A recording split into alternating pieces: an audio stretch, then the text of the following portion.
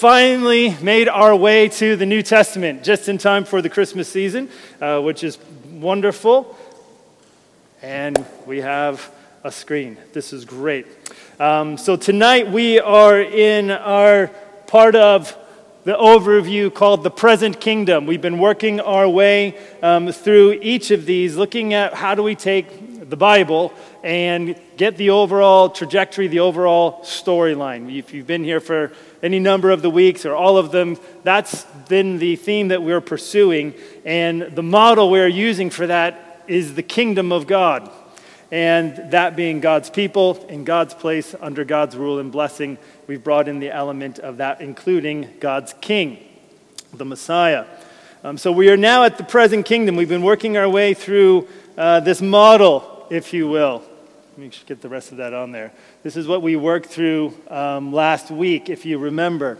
That we've been coming through this idea of the pattern of the kingdom in Genesis, how that perished also in Genesis, how God planned to reverse that through the promised kingdom through Abraham. We see that kingdom partially coming in the history of Israel. We went through all of this. We also see how that led to their disobedience, led to exile and a return in the post-exile period. But in all those things, we saw the voice of the prophets with the idea of the prophesied kingdom. This idea that there would be an element of fulfillment of God's kingdom coming that was greater and more significant than anything that had come to that point. Where we left off last week at the end of the exile, as we went through this timeline of the exile with the last prophet of Malachi. If you remember, someone came up to me afterwards and said, what was this blank on the page? If you were here last week, there was one that was intentionally left blank.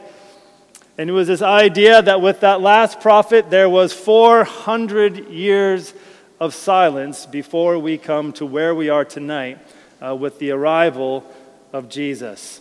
And so, if you remember, there was this hope that Sam had shared with us that the prophets gave. They had this basic two-part message of God's judgment upon sin, but then also of hope. Hope of restoration, hope of redemption, not only for them returning to the land, but that was, if you will, a motif, a model from which to understand how God would bring deliverance to the world through his chosen king. If you remember, when we finished last time, we saw how there was a remnant who had returned from exile in Babylon. They had kind of renewed their hearts around the Mosaic law. They were back in the land of Canaan, but they were lacking a king.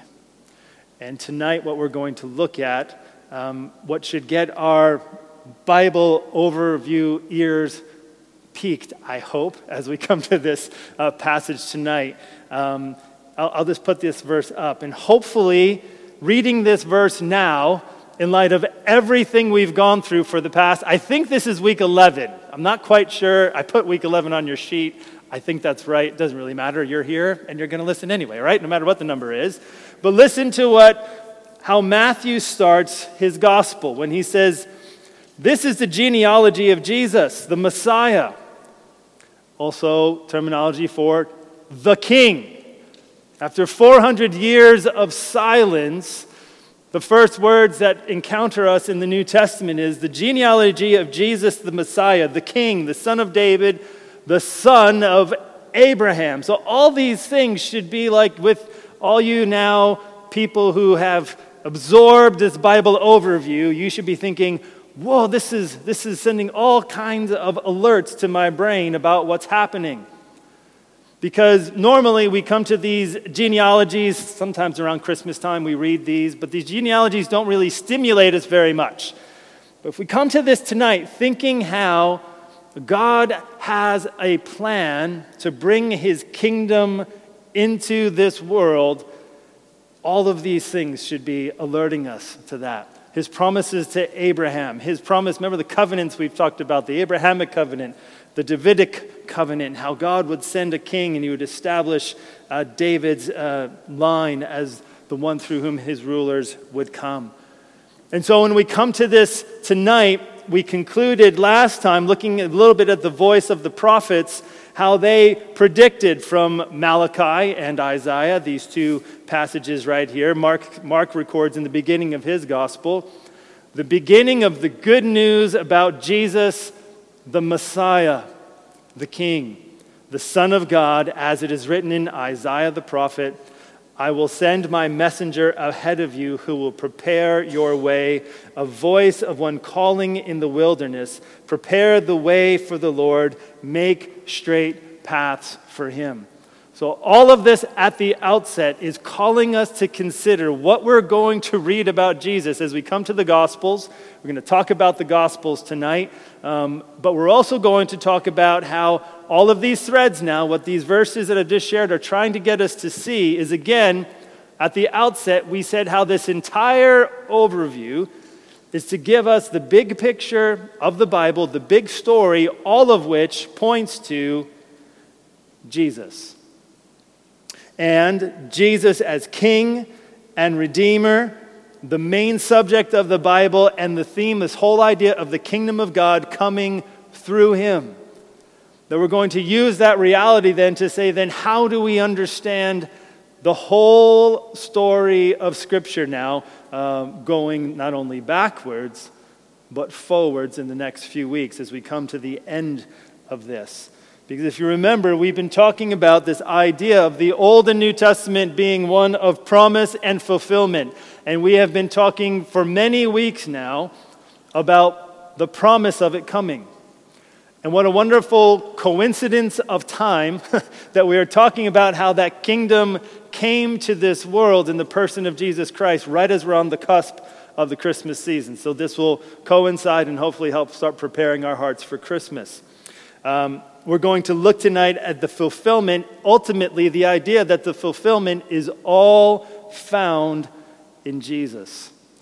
That the kingdom of God finds its ultimate and fullest expression in Jesus. The whole idea of God's people, God's place, God's rule and his blessing, and God's king, all of which find their fulfillment in Jesus.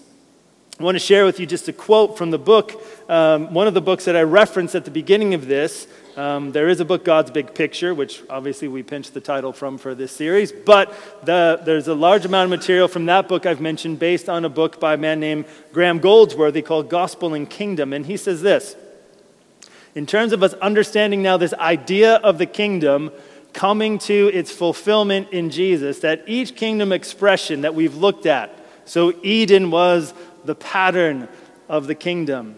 Israel was that partial fulfillment of the kingdom. The prophetic kingdom, what we saw in the promises of hope that came in the prophets looking forward, and now in the gospel, they all represent the same reality, but each expresses that reality in a different yet related way. The New Testament says that the reality is in the gospel, in Christ himself. Christ is the fulfillment of all the terms, the images, the promises, the foreshadowings in the Old Testament. For the New Testament, the interpretation of the Old Testament is not always literal, but Christological. There's a word you use all the time. Actually, we heard it this morning. I was so happy that Mike in his message mentioned Christology. I'm like, good, I don't have to break that ice. But all that simply is you know that. It's not a very fancy word. Ology, the study of Christ. Christology, it's something we're looking at, something from the perspective of what it means from the perspective of Jesus. And so we look at all of the Old Testament and the promises of the kingdom that came in the Old Testament of land and descendants and all these other things. And they are related in their fulfillment as we come to the new, as we'll see, but they are distinct and exceedingly better in and through Jesus. That we'll see as he continues, that's not the button I wanted, there we go, that the coming of the Christ transforms all the kingdom terms of the Old Testament into gospel reality. That the coming of the King and the one through whom all the promises find their fulfillment, that is the position from which we then look at all of Scripture to bring the pieces of the story together. To think about this, think of some of the things we've shared on Sunday morning in the Gospel of Mark. We went through this year a series in the Gospel of Mark, which started off with these words as we think about everything finding its fulfillment in Jesus. Jesus went into Galilee proclaiming the good news of God, which was what? The time has come. What time? The times of fulfillment. He said the kingdom of God has come near. Repent and believe the good news. At the outset of this study, we talked about how everything ultimately is going to find its fulfillment and point to Jesus. And Jesus himself, not only what the gospel writers write about him, but what Jesus himself says about himself in the gospels reflects that. Perhaps you remember these verses where we talked about how there's really one story of Scripture and how it all points to Jesus. We mentioned these early on in our study, how Jesus said to the scribes and Pharisees, you study the Scriptures diligently because you think that in them you have eternal life. These are the very Scriptures that testify about me, yet you refuse to come to me to have life. After he died and had been resurrected, he was walking with two disciples, you remember, and they were discouraged over the events of his death and burial, his crucifixion, and he said to them, how foolish you are and how slow to believe all that the prophets have spoken. Did not the Messiah, the King, the one you've been anticipating, have to suffer these things and then enter his glory? And beginning with Moses and all the prophets, he explained to them what was said in all the Scriptures concerning himself. So everything that had preceded, everything we've been walking our way through and developing this expanding understanding of this coming of the kingdom of God finds its fulfillment in Jesus. Now, over the next few weeks, we're going to see how that fulfillment is here and not quite yet, and it's coming in its fullness, and we'll walk through that. But tonight, we can celebrate that it's here.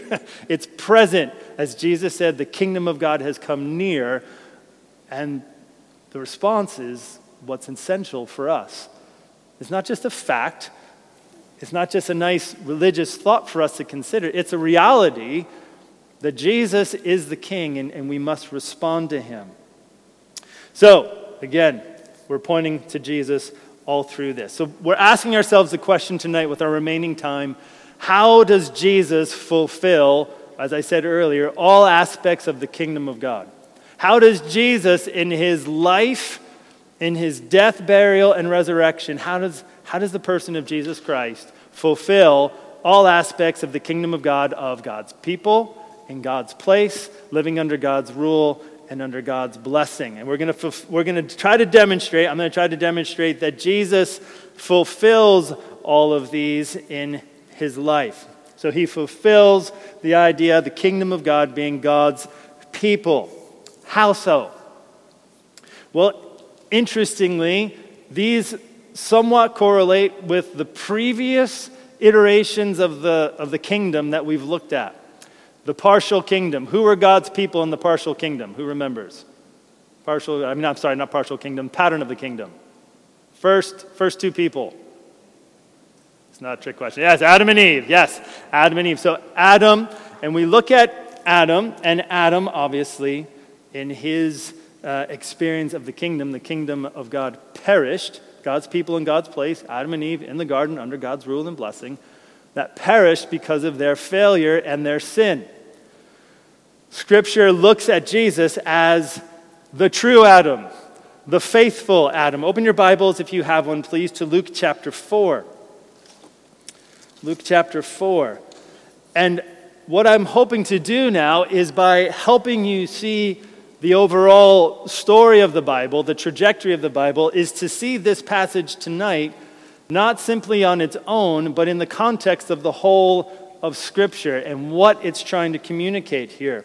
You may be familiar with this in Luke's Gospel, chapter 4. Now, in Luke's Gospel, chapter 4, Jesus goes off into the wilderness where for 40 days he was tempted by the devil. And hopefully, as we read through this, you can see the correlations of how this comes back to the Garden of Eden with Adam. And so the devil tempts Jesus 3 times. Once, Jesus has been fasting for 40 days, and he says to him, if you're the Son of God, you can turn these stones into bread.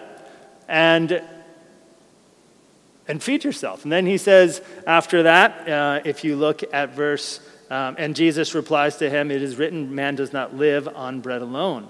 And then the devil takes him up to a high place and tells him, all this can be yours if you will bow down and worship me. And he says, you shall worship the Lord your God and serve him only. And then he takes him to a high point in the temple and he says, throw yourself down. And he uses scripture out of context, saying the Lord will command his angels concerning you, in verse 10, to guard you carefully. They will lift you up in their hands so that you will not strike your foot against a stone. And Jesus says, it says, do not put the Lord your God to the test. He is the true Adam, in that Jesus, sorry, I don't want to go to that one yet. He's the true Adam in the sense of as Adam failed in the garden. If we go back to the garden, perfect environment where people could experience perfect relationship with God and with one another, and there was really one rule, right? There was the one rule of do not eat of the fruit of the knowledge of good and evil. That was the one rule. And with that one, even so, we see the failure of Adam to remain faithful to God, sinning in the kingdom of God perishing. The contrast we have here with Jesus is you have Jesus in the wilderness. Not only is he in the wilderness, but he has fasted for 40 days. And we're going to see in these temptations that the enemy brings his way, that he responds in a way that demonstrates his faithfulness to God and his faithfulness in bringing in the kingdom of God. We're going to look at some verses in relation to that. We're also going to look into this idea of Jesus being the seed of Abraham. Do you remember how the promise after the perished kingdom came to Abraham, and God said to Abraham that through his descendants, all nations of the world would be blessed.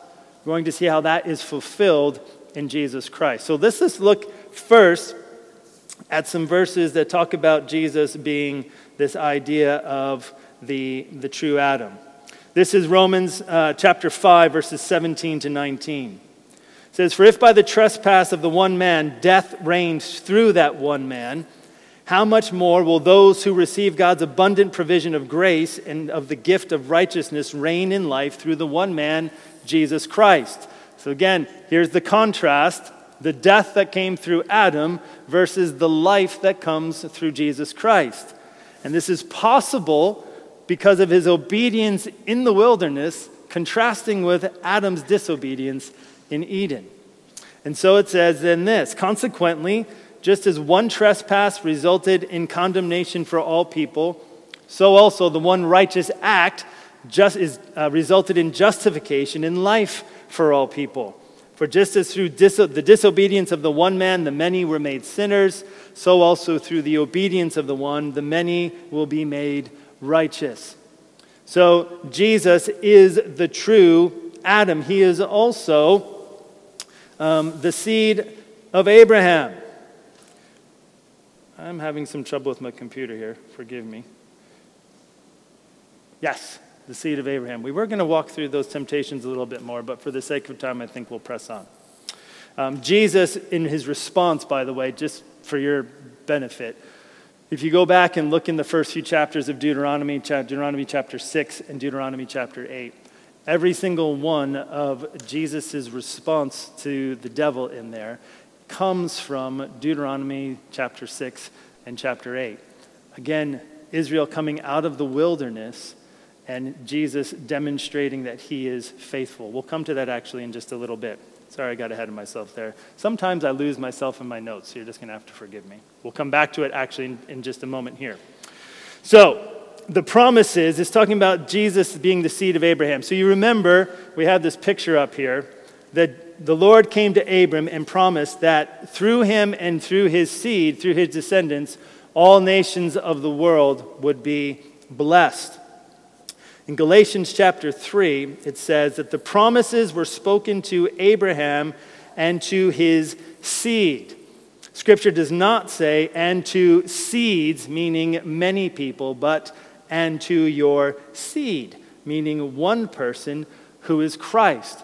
And so what is Paul doing here? He's not being cutesy with language and getting really argumentative on just some semantics. He's trying to draw a point that the fulfillment of the kingdom promises come through Jesus as the seed of Abraham. And why that's important is that anyone who can be associated with him can also come through and experience the blessings of being related to him. So it says this later on in that same passage. The ultimate fulfillment of the promise made to Abraham finds its fulfillment in Christ and those connected with him through faith in this verse. So in Christ Jesus, you are all children of God through faith, for all of you who are baptized into Christ have clothed yourselves with Christ. There is neither Jew nor Gentile, neither slave nor free, nor is there male and female, for you are all one in Christ. If you belong to Christ, here is the key, then you are Abraham's seed as well. So it's so vital to understand this idea that with the one seed, Jesus, being the true seed of Abraham, through whom the fulfillment of the promises will come, our association and connection and being put in Christ allows us to experience those blessings. He's the one seed. We become that seed through our faith in him, the true seed. The ultimate fulfillment of that promise finds its fulfillment in Jesus. This is where I got ahead of myself earlier. I'm going to go there now. About Jesus being the true Israel. The true Israel. So the responses to the temptation in the wilderness that I was mentioning earlier come from Deuteronomy and correlate to Israel's wilderness experience there. We mentioned them earlier. Hopefully you're still in Luke chapter 4. If you're not, go ahead and turn back there. But if you remember, we went through them where the enemy, the devil, tempted him to turn the stones to bread, to worship Satan, and to jump from the temple. And that the Lord, to throw himself from the temple, and that the Lord would rescue him. Now, all of these things, again, the responses that Jesus gives come from the Old Testament. And the reason I'm referencing these things now is to try to help us see how the thread brings us forward from the old into the new, to associate Jesus with Israel in the past, but to show how he is faithful and fulfills what they failed to in the partial kingdom. Does that make sense? Okay, so the responses here in Deuteronomy that Jesus gives when he says, "Man shall not live by bread alone," comes from Deuteronomy chapter 8, where it says, "Remember how the Lord your God led you all the way in the wilderness these 40 years," remember he was tempted 40 days, "to humble and test you in order to know what was in your heart, whether or not you would keep his commands. He humbled you, causing you to hunger, and then feeding you with manna, which neither you nor your ancestors had known, to teach you that man does not live on bread alone, but on every word that comes from the mouth of the Lord." Again, the point being made here, he is the true Israel. He is remaining faithful under temptation in contrast to the failings of the nation of Israel after leaving Egypt. Remember, they came to the edge of the promised land and they failed to enter it because they had rebelled against God. They were meant to be a kingdom of priests. Remember, God says he rescued them, he redeemed them in Exodus chapter 20. When we looked at how they became this partial kingdom, he says you're to be a kingdom of priests and a holy nation. They were meant to represent God to the world, and they failed in that. What they failed to do, Jesus brings fulfillment to. When he said to throw yourself down from the heights of the temple, Jesus quoted this from Deuteronomy chapter 6. "Do not put the Lord your God to the test as you did at Massah." I don't know if you know what Jesus is referring to here, but it's Exodus chapter 17. While the people had been delivered, and in Exodus chapter 17, they're wandering and they don't have water, and they complain and they quarrel, and they're basically, they are quarreling with Moses and ultimately the Lord. And the Lord tells Moses to strike a rock and water flows from it.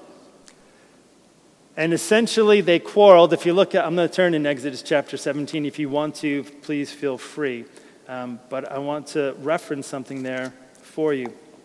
It says this in verse 6. I will stand there before you by the rock at Horeb, strike the rock, and water will come out of it for the people to drink. So Moses did this in the sight of the elders of Israel, and he called the place Massah and Meribah. Massah meaning testing, Meribah meaning quarreling, because the Israelites quarreled and because they tested the Lord, saying, "Is the Lord among us or not?" Now, what an ironic question to then come fast-forwarding to Jesus being tempted in the wilderness with this idea of, is the Lord among us or not? Obviously, he was God the flesh standing right there. And so Jesus, again, was faithful where Israel had failed and had quarreled. And then finally where Satan tempted to worship him in Deuteronomy chapter 6, verses 13 and 14. He says, "Fear the Lord your God, serve him only, take your oaths in his name. Do not follow the other gods, the gods of the peoples around you."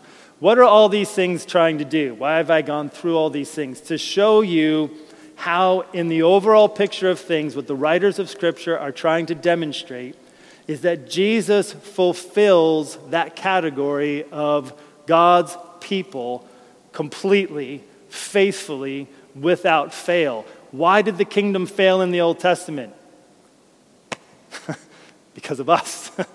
Because we were weak in our sin and in our choices. And remember, God, at the promise he gave to Abraham, basically verified at that covenant ceremony that the promise of the blessing and the reversal of the curse would be dependent upon him. And he did that in the sending of his son, and the kingdom being present among us. So the writers of Scripture take, again, these categories that were the Old Testament categories and places them on Jesus. One verse we sometimes hear at Christmas time comes from Matthew, where it talks about how Jesus and his family fled to Egypt because they heard about how Herod was killing all the babies. And then when he returned, Matthew writes that this was a fulfillment of Hosea chapter 11, verse 1. So it's quoted in Matthew chapter 2, verse 15, when he says, "When Israel was a child, I loved him, and out of Egypt I called my son." Now, if you look in the Old Testament, this is about God bringing the nation of Israel out of slavery in Egypt. So why is Matthew taking this verse and kind of co-opting it and saying this actually applies to Jesus, and what happened in Jesus is a fulfillment of this? It's not that it was like some sort of code language earlier, that this is really wink wink talking about talking about Jesus, but what it's saying is that all these categories and images of deliverance and redemption and God reversing the curse actually find their ultimate fulfillment in Jesus. And he's deliberately connecting Jesus to this to reinforce that idea. Why? Because in Matthew's thinking, and this is where if we put our minds to what the overall trajectory of Scripture is, Jesus is the true Israel. He's the fulfillment, and he is the faithful one in all those things. So he fulfills God's people. All right? So we got that category.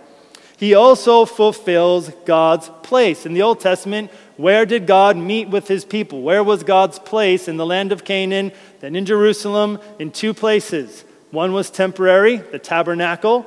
We spoke about that. And the other was more permanent, the temple, which was destroyed. And then we saw how that was partially, modestly rebuilt. All right? In the exile, post-exile. So we have Jesus now fulfilling this category in being the true temple and the true tabernacle. Again, a verse we have looked at in the past, but bringing back up tonight should make us think again in terms of Christmas as it rolls around. John chapter 1, verse 14, the Word became flesh and made his dwelling among us. We have seen his glory, the glory of the one and only Son who came from the Father, full of grace and truth. When it says he made his dwelling among us, is literally in the sense of the language is he pitched his tent. He tabernacled. And the imagery then again there is that this is the place where we meet God as they met God in the Old Testament. Jesus is now the place where we meet God. The idea also of him being the temple. Jesus, in regards to when he did one of the cleansing of the temple and they questioned his authority, he answered them saying, "Destroy this temple and I will raise it again in 3 days." And they replied, "It took 46 years to build this temple and you're going to raise it in 3 days." But the temple he spoke of was his body. And so we see in the person of Jesus and the life and ministry of Jesus, the shifting of all the kingdom fulfillments onto him. God's people, God's place. He is the temple now where people meet God. The woman at the well. Interesting story of the woman at the well, the Samaritan woman who Jesus engages in conversation. And part of their conversation, the woman says to him, "I can see that you're a prophet." She says that after Jesus makes some very insightful remarks about her life and moral choices. And she shifts it now to this idea of where's the right place to meet with God? Where's the place that we go to? And she says, "Our ancestors worshiped God on this mountain, but you Jews claim that the place where we must worship is in Jerusalem," a way of referring to the temple. And Jesus responds, "Woman," Jesus replies, "believe me, a time is coming when you will worship the Father neither on this mountain nor in Jerusalem. You Samaritans worship what you do not know. We worship what we do know, for salvation is from the Jews." And then he says, "Yet a time is coming and has now come." It's present. With the arrival of Jesus, the very one she's talking to, it's there in front of her in the flesh. The true worshipers will worship the Father in spirit and truth. For they are the kind of worshipers the Father seeks. God is spirit, and his worshipers must worship in spirit and in truth. So all of these threads, these are like pearls on the string, if you will, of the New Testament in the gospel, saying with the arrival of Jesus, he is the temple. He is the tabernacle. He is God's presence among us, and it's in his presence that we find God. One more verse here, when Jesus in John chapter 7, it says that he stands up at a festival, the greatest day of the festival. Jesus stood and said in a loud voice, "Let anyone who is thirsty come to me and drink. Whoever believes in me, as Scripture has said, rivers of living water will flow from within them." And then it goes on in verse 38 there. It says, "By this he meant the Spirit, whom those who believed in him were later to receive. Up to that time, the Spirit had not been given, since Jesus had not yet been glorified." So when he says the Scriptures, what the Scriptures say, he's referencing something in Ezekiel chapter 47. There's a vision of a temple there. And there's a lot of debate over what this temple actually means. Personally, I think its dimensions and its references are such that it points to something other than just architecture. That I think there is a greater fulfillment, as is alluded to here, with the Holy Spirit. It goes on and it talks about how from this temple in Ezekiel, there are rivers of life that flow to the nations and brings healing and life and all these different things. And so as we come to this passage, and Jesus is using that same kind of language that is about a temple that brings life, and he's saying, "Come to me." That in him, that idea of the temple, of the place where we meet God, is found. Remember, the prophets, the prophesied kingdom, took the realities of the partial kingdom and projected them forward to days of greater fulfillment. And in Jesus referencing this passage in Ezekiel, he's saying that time of fulfillment is found in me. Come to me. So this is very personal. So he is the place where God's kingdom is experienced. So we have God's people established in Jesus. We have God's place established in Jesus. And then we also have God's rule. Remember, God's people in God's place under God's rule and blessing. How does that come under Jesus? Well, if you remember, we had our discussion about covenants and how important it is to understand how covenants work in the Bible. There were the different covenants we looked at, and we said there is one more yet to come through which Jesus fulfills the new covenant. that the kingdom of God would finally find its fulfillment under. Those are found, if you want to turn please with me to Jeremiah chapter 31 in the Old Testament. This is just important for us to reference. Actually, we're going to look at two passages if we have time, which I think we do. Jeremiah chapter 31, beginning at verse 31. The time is coming, declares the Lord, when I will make a new covenant with the house of Israel and with the house of Judah. It will not be like the covenant I made with their forefathers when I took them by the hand to lead them out of Egypt, because they broke my covenant, though I was a husband to them, declares the Lord. Now, just a reminder, a covenant is kind of like a formal yet relational contract. There are obligations to it, but there's also personal elements to it. And the covenant that God entered into with the nation of Israel was he delivered them, and he was to be their God and their king, and they were to be his people. And God says, I'm going to make a new covenant. A covenant that, as we read the New Testament, we'll find is superior to the old. And he says, this is the covenant in verse 33 that I will make with the house of Israel. After that time, declares the Lord, I will put my law in their minds and write it on their hearts. I will be their God, and they will be my people. No longer will a man teach his neighbor or a man his brother, saying, know the Lord, because they will all know me, from the least of them to the greatest, declares the Lord. For I will forgive their wickedness, and I will remember their sins no more. What is unique about this covenant is it brings in a dynamic whereby what made the past covenants fail, this one will succeed, because it brings transformation to the person. It brings forgiveness of all that was the problems of the failures of the Old Testament, and it brings transformation of heart to obey. And so Jesus ushers in this new covenant, and it's in him that we find our soul's rest. Jesus said to them, come to me, all you who are weary and burdened, and I will give you rest. Take my yoke upon you and learn from me, for I am gentle and humble in heart, and you will find rest for your souls. For my yoke is easy and my burden is light. He ushers in that new covenant, and that blessing of coming to him to find rest is what we find in his presence. That he is the true king. That he is the one who, if we were to think of our categories earlier, let me bring this up. We want to be in a place where the blessings can go to the nations of God's people in God's place under God's rule and blessing, and we've been missing a king to pull all these pieces together and make it happen. And in the arrival of Jesus, as we were just reading, he is that king who brings those pieces together by being the one who establishes and ushers in this new covenant.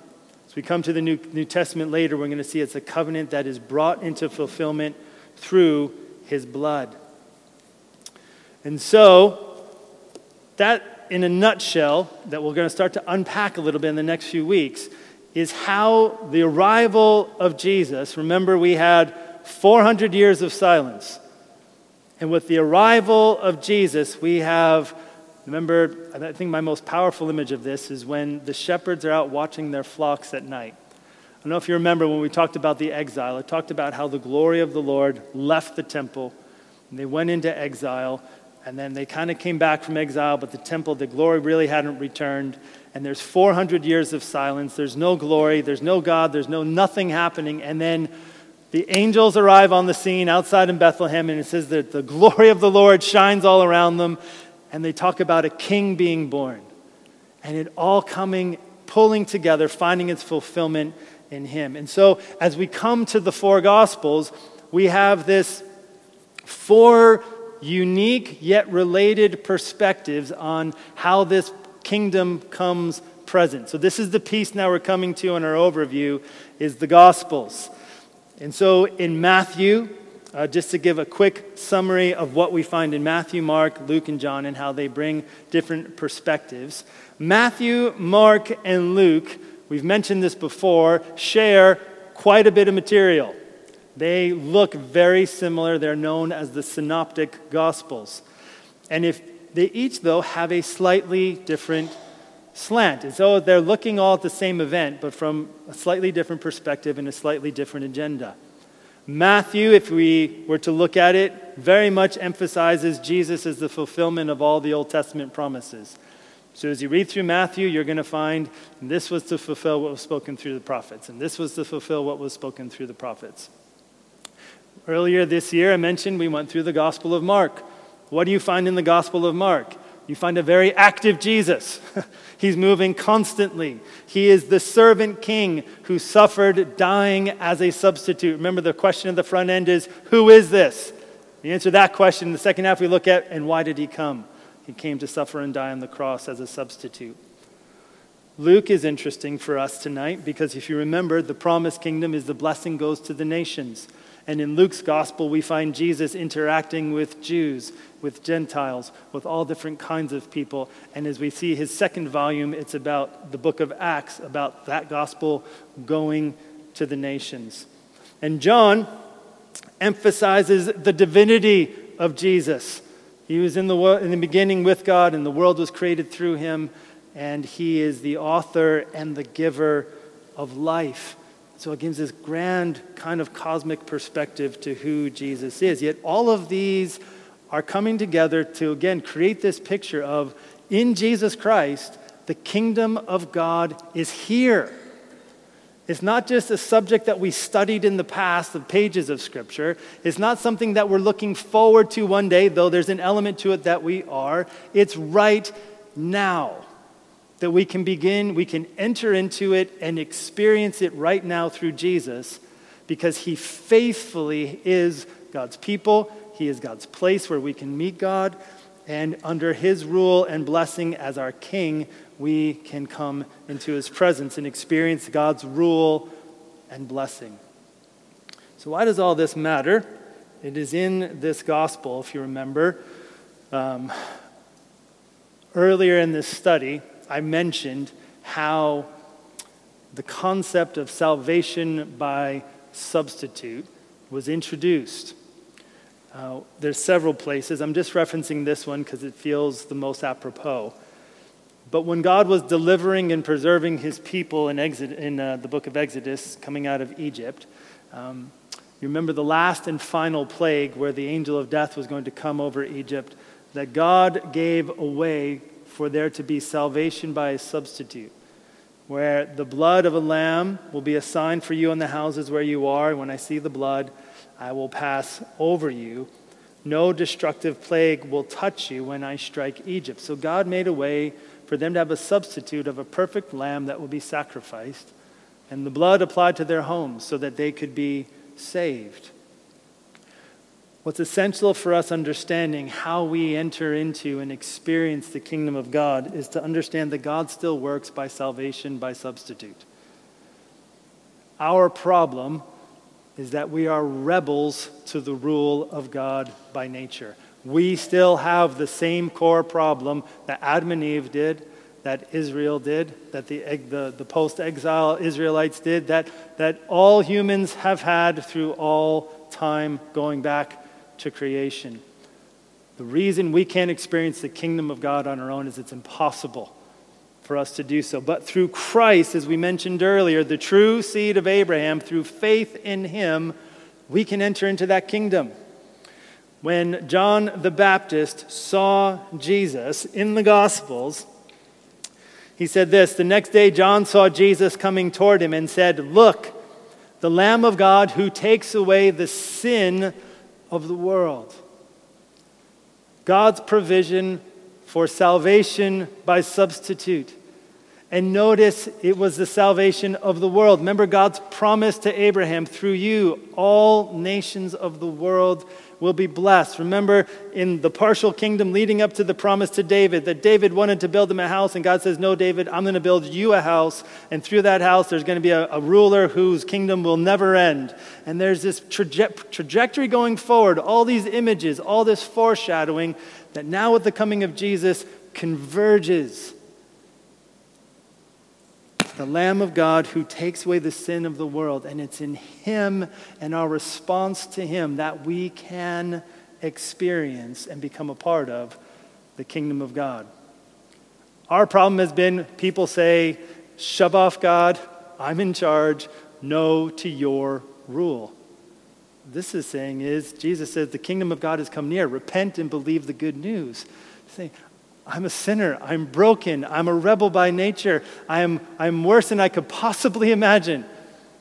Yet God in his love sent me his son to die as my substitute. So if I say yes to his rule, if I accept his forgiveness, I can be a part of his kingdom, God's people in God's place under God's rule and blessing. I shared this earlier. I thought it'd be a good way for us to come to close tonight. The ultimate goal of God's promise to Abraham is the blessing that will prevail over the curse. It does when the seed of Abraham, the singled out descendant of Abraham, Jesus, the Messiah, becomes a curse for us, so that in Christ Jesus, the blessing of Abraham might come to the Gentiles. So the kingdom is here. It is present. It is no longer something that we have to say is yet to come. The aspects of it will. The present kingdom means God's people is fulfilled in Jesus Christ. God's rule and blessing is fulfilled in Jesus Christ. That God's place is fulfilled in Jesus Christ. And that God's king is Jesus Christ. The one we need to respond to enter into his kingdom. My prayer has been that these things will help us once again to see the whole big picture of Scripture, how it all ultimately points to Jesus, and how we can see the pieces of this puzzle start fitting together. I always want us to have an opportunity for our hearts to respond. I've put some on the sheet, and I'm just going to mention them now, because whatever God is laying on your heart in response to these things, but one is to consider, as you go through Christmas and the Advent season, to take this information and think about how it helps prepare our hearts, how it helps you, in a sense, and me, think about our response to him during Advent and Christmas. Hopefully seeing the bigger picture makes you see Jesus and God's provision of him for us in a bigger picture. But ultimately, what I was alluding to earlier, I felt like it was the most important thing I wanted us to emphasize tonight, is really, maybe you find these things interesting, maybe you don't. I don't know what your response is to my presentation of it. But ultimately, I guess I want to ask, what should your next step be in response to the fact that the kingdom of God is present and fulfilled in Jesus?